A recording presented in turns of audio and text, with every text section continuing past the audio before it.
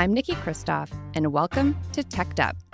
Today's guest is Neerit Weiss-Blatt, an academic who uses AI-powered media monitoring tools to analyze coverage of big tech. We discuss how the industry fell from grace, from media darling to lead villain. The conversation spends some time focused on Uber circa 2017, a year in which I personally warmed my hands on a PR dumpster fire, and how the company has come out of that spiral. In today's episode, we're talking to Neerit Weiss-Blatt. She has just published a book called The Techlash and Tech Crisis Communications. She's joining us remotely from California. Welcome, Neerit. Hi, glad to be here. Thank you for having me. Why don't you tell me a little bit about where you are and how you ended up writing this book, a little bit about your background? Oh, thank you. Yeah, so now I'm in Cupertino, next to the spaceship. Most of my life, I lived in Israel, and I've been working there in tech journalism since 2005. So 17 years ago. At first as a tech PR professional, and then switched sides to be a tech journalist. And when I was the deputy editor of a tech news site and finished my master's degree in communication and political science, I looked for academic studies on tech coverage and discovered a significant gap.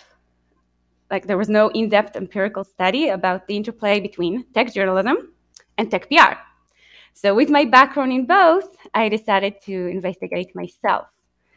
So in my PhD in communication, I examined who sets the tech media agenda.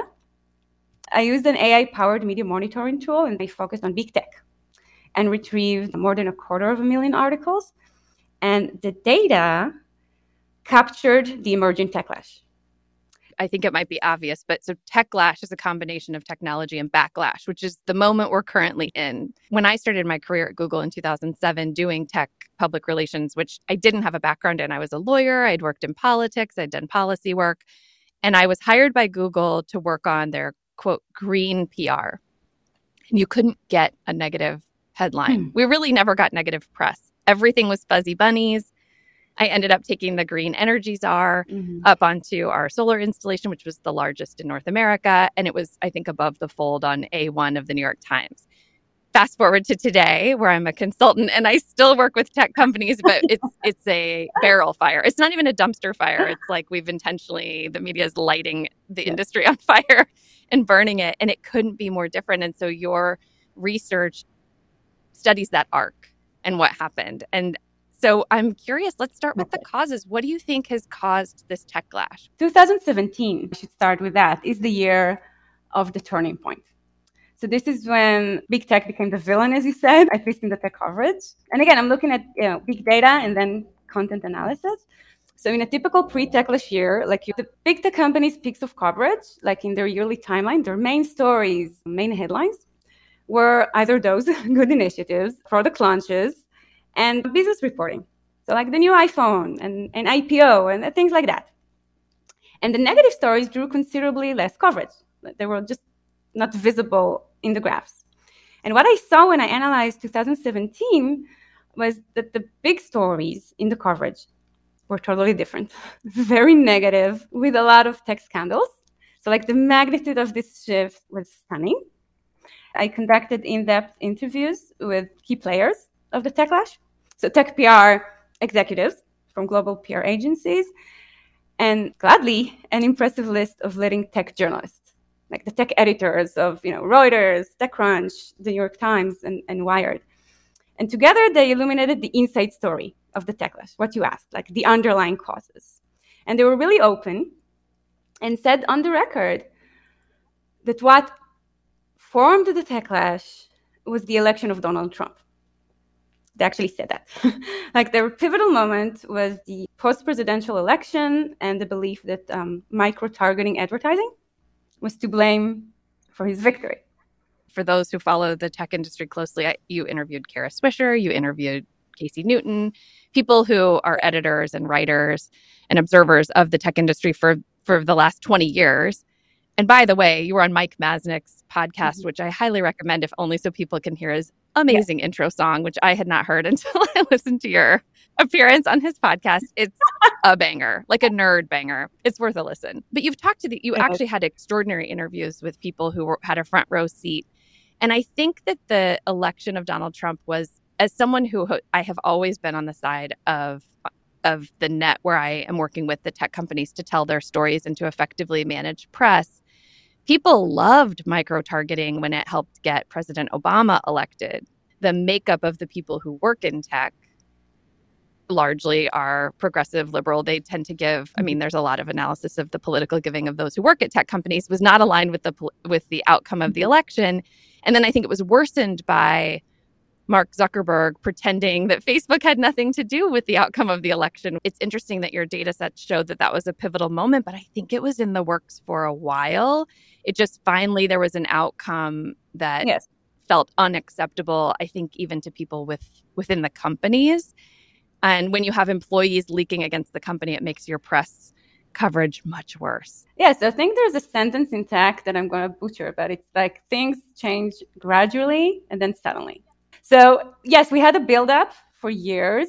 And of course, the Brexit referendum was, again, an event that the media blamed social media for that. But I think 2017 delivered so many different shit shows, that I detail in the book, that it wasn't just Donald Trump. It's like the easy answer, but it was people realizing the immense power those big tech platforms have. And so 2017 was an epic year, as you said, for tech shit shows. And I think there's this thread to pull on where a lot of people love the tech itself, but hate the companies. They love the tech and loathe the companies. And I found this especially to be true. We should talk for a minute about Uber, which you highlight. I was at Uber working on their communications response during 2017, which was an epically bad year, currently being featured on Showtime's series Super Pumped, which was based on a book by Mike Isaac, who was our beat reporter. He covered Uber for the New York Times. But Uber is an example where people loved and still love the product, but hated the company. 2017, as I said, was a scandalous year. But for Uber specifically, it was the most scandalous year in its existence. So if with Facebook, we can say that things evolved from bad to worse, with Uber, it really improved since then. So that was the year where everything was disastrous, and then it improved. As you can see in Super Pumped, Travis Kalanick played an important role in the Uber scandals. So under his leadership, we had different negative stories like every month. So the data sets, my graphs were just going crazy with so many negative stories that I needed to, see why we have a peak of coverage. 3 different scandals in Uber this month. So of course, we had Susan Fowler alleged a culture of sexual harassment and discrimination. Uber was caught deceiving law enforcement with fake version of itself, a software called Greyball. We had allegations of them spying on Lyft using a secret software called Hell, and they didn't deny it. Like all the articles I collected about it said Uber was not available for comment. So there's just a few examples of how, or maybe why, Travis Kalanick was blamed for disregarding rules and norms. And then they brought Dara from Expedia. He's a new CEO, the experienced, more adult, responsible guy to lead the change. And I think it was admirable that he said, yes, we have parts of our organizations that are broken, and we're going to make sure they are fixed. And then he does it. Uber is not the scandal machine anymore.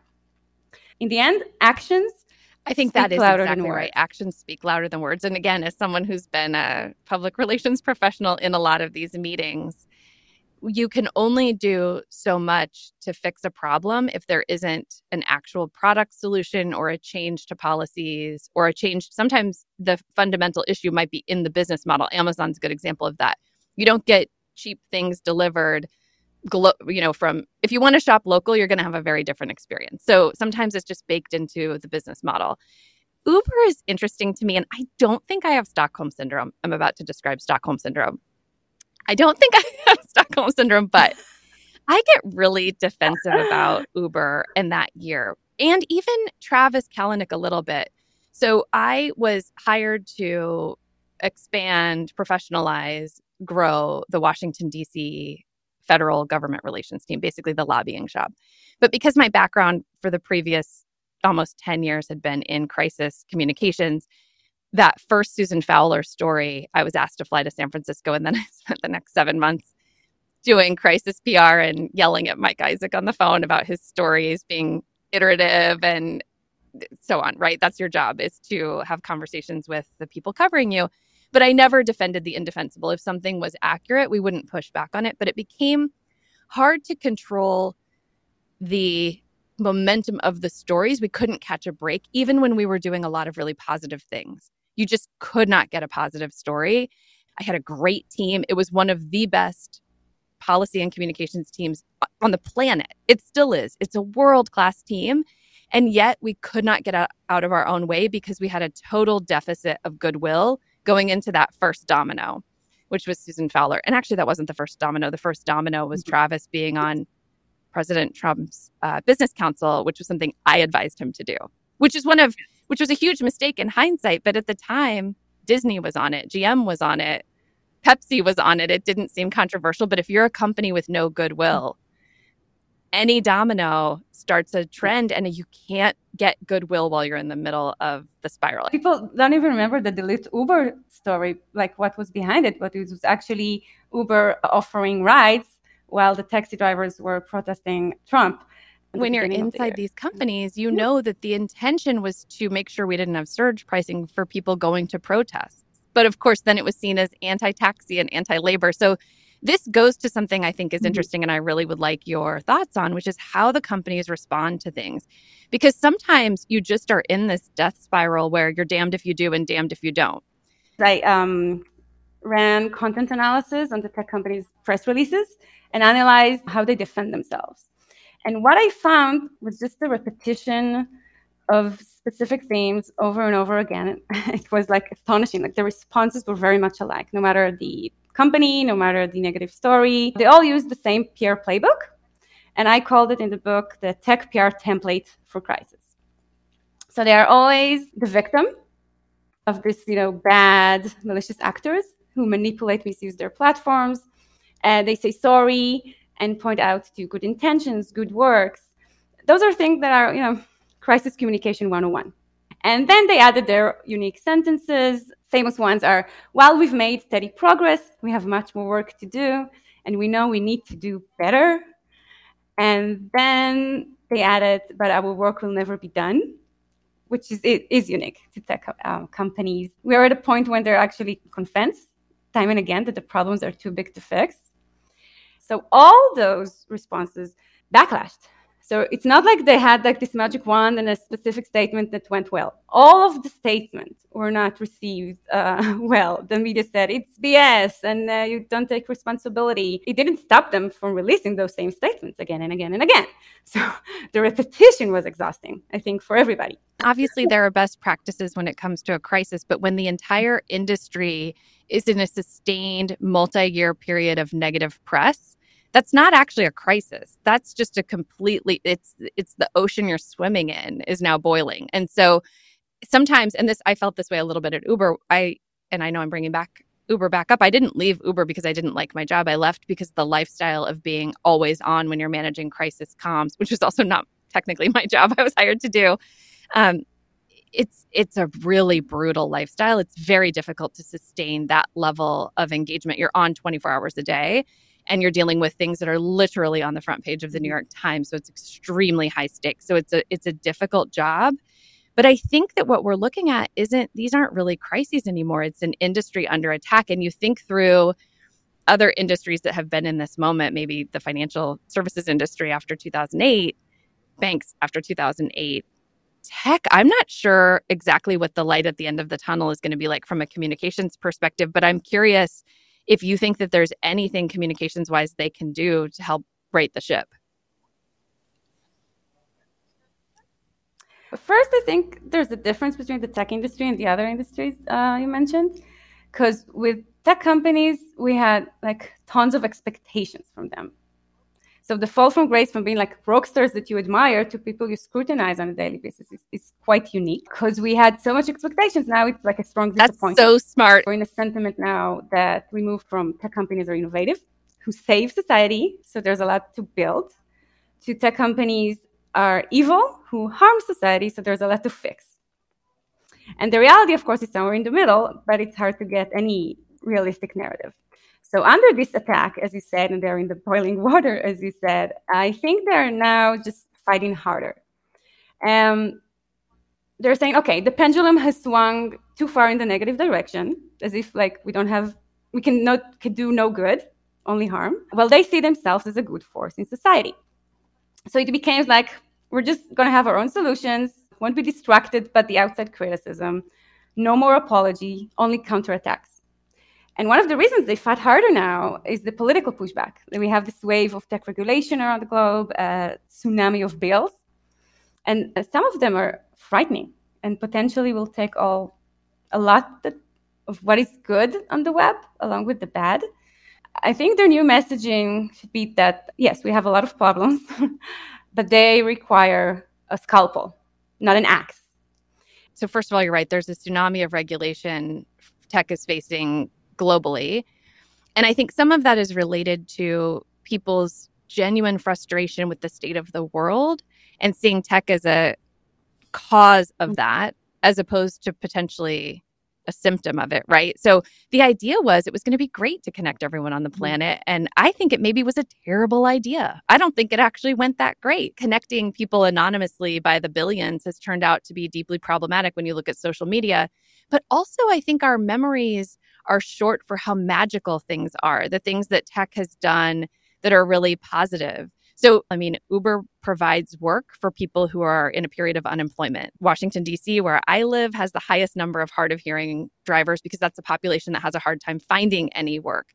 As a woman who had to flag down a taxi in the middle of the street at 2 a.m. until not even 10 years ago, like there are so many positive things about the technology, and yet we're upset about the low wages and we're upset about what feels like an extractive model. And we're upset in general about sometimes real things, but sometimes things we imagine to be the tech industry's fault, right? And so they're taking a lot of blame because people don't even hear the positive things that they're doing. If the media has any bias, it's pro-conflict. You need to have a hero and a villain. You need to be either like saviors or threats. Great example is another like wonderful investigative journalism exercise. Theranos and Bad Blood, and I'm currently watching The Dropout on Hulu, which I highly recommend. It's so watchable. It's great dialogue. It's a great soundtrack, but it's an example of this inflated heroine who then talk about disappointing people, becomes a villain. Well, Theranos is a unique story in history that I don't think is emblematic of like the tech industry or other tech startup. It was really just a crazy story. But it relates to the cult of the tech founder, of how we, like for decades, glorify them as geniuses. And then again, the extreme to the other, you fall down. I think hard. That's right. When you work at a founder-led company, you work within a dictatorship. And so depending on the thinness of the founder's skin, that will dictate how the PR team is approaching coverage. And you see a lot more of a tolerance for negative stories and sort of a reasoned approach to the press when you are looking at Microsoft, which right now is not led by a founder. When you look at Apple, which is not led by a founder. Right? These are companies where I think they're able to be a little bit more nuanced. But when the founder sees the company as an extension of their body, it's really hard for that person who is, again, a dictator to tolerate negative press. And so you might be responding in a way that's counterproductive as a team, not because the team doesn't think they should be doing something else, but you just don't have a choice. Facebook. We see it. And Facebook is the ultimate, in my opinion, top of the villain list. And do you have any thoughts on that? Do you have thoughts on, you mentioned Cambridge Analytica. When we had the expose, Mark Zuckerberg was absent. So that's like a great case study on how not to behave in the face of a major crisis. For 5 days, which felt like 5 years, government officials have summoned Zuckerberg to speak. Journalists and his own employees have demanded to hear from him. But he's been absent. Like he didn't show up to the company's own internal staff meeting. And eventually he published a Facebook post, of course.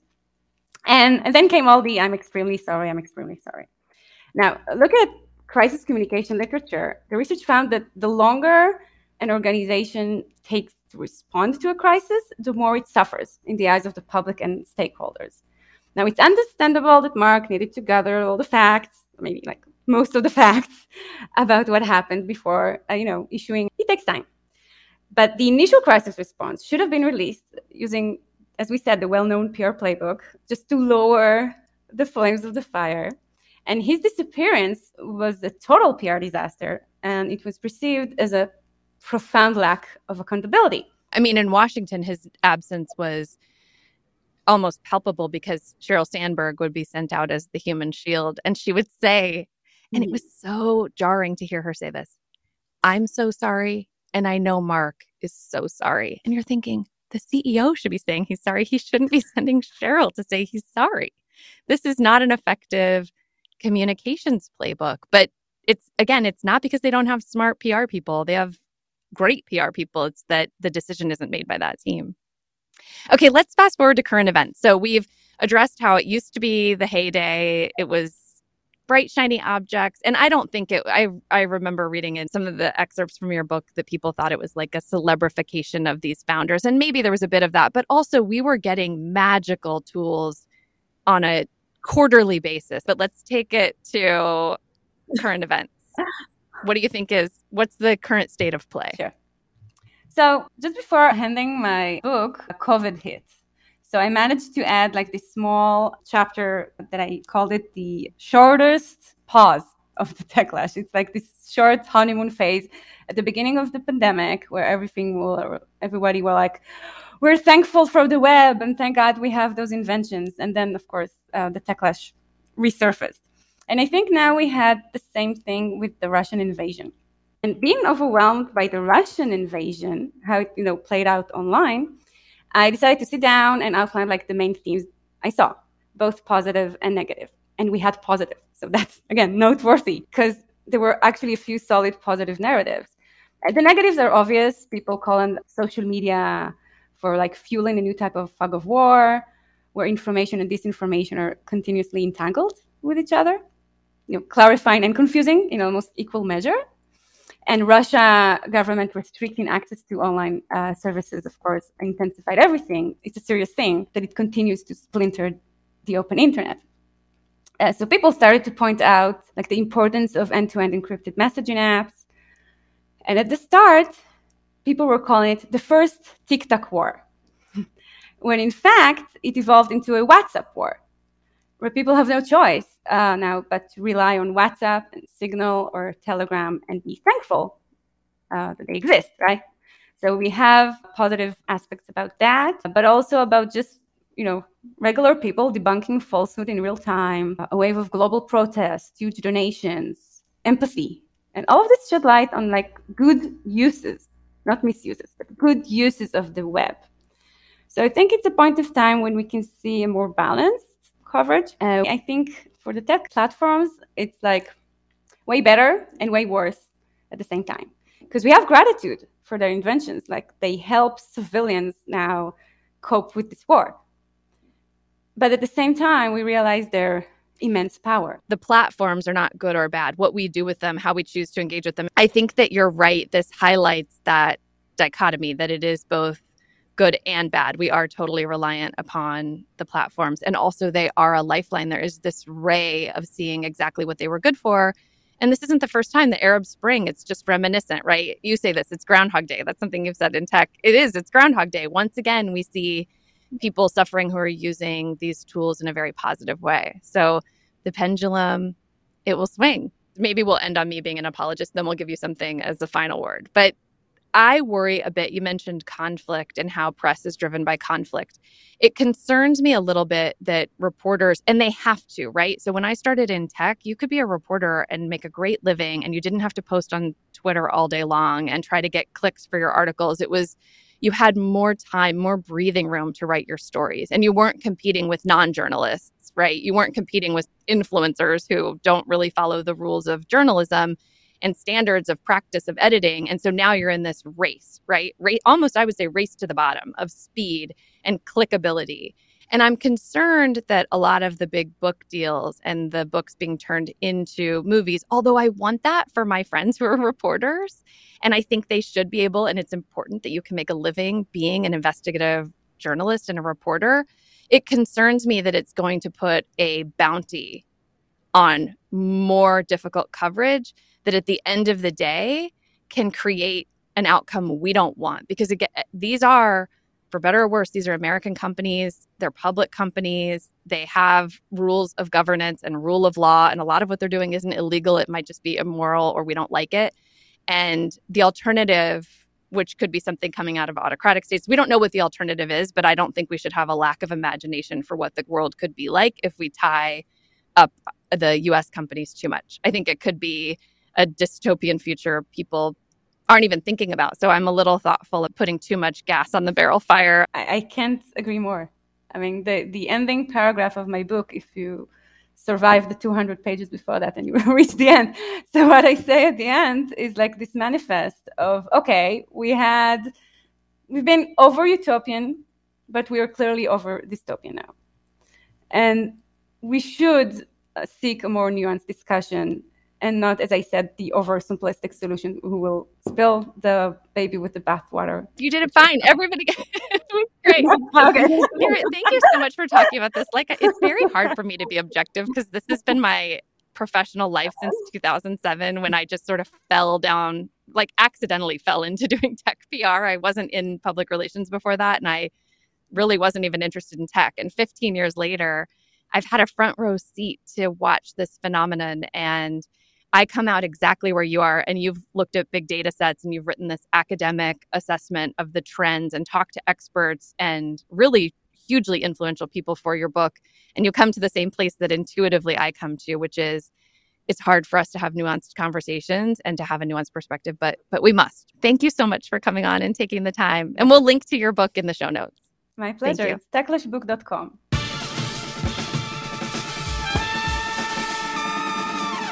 Next week, we're taking a break and I'll appear on the Unchained podcast to chat about how crypto can talk to Washington and win. We'll be back after that, so make sure you don't miss an episode by following Teched Up wherever you get your podcasts.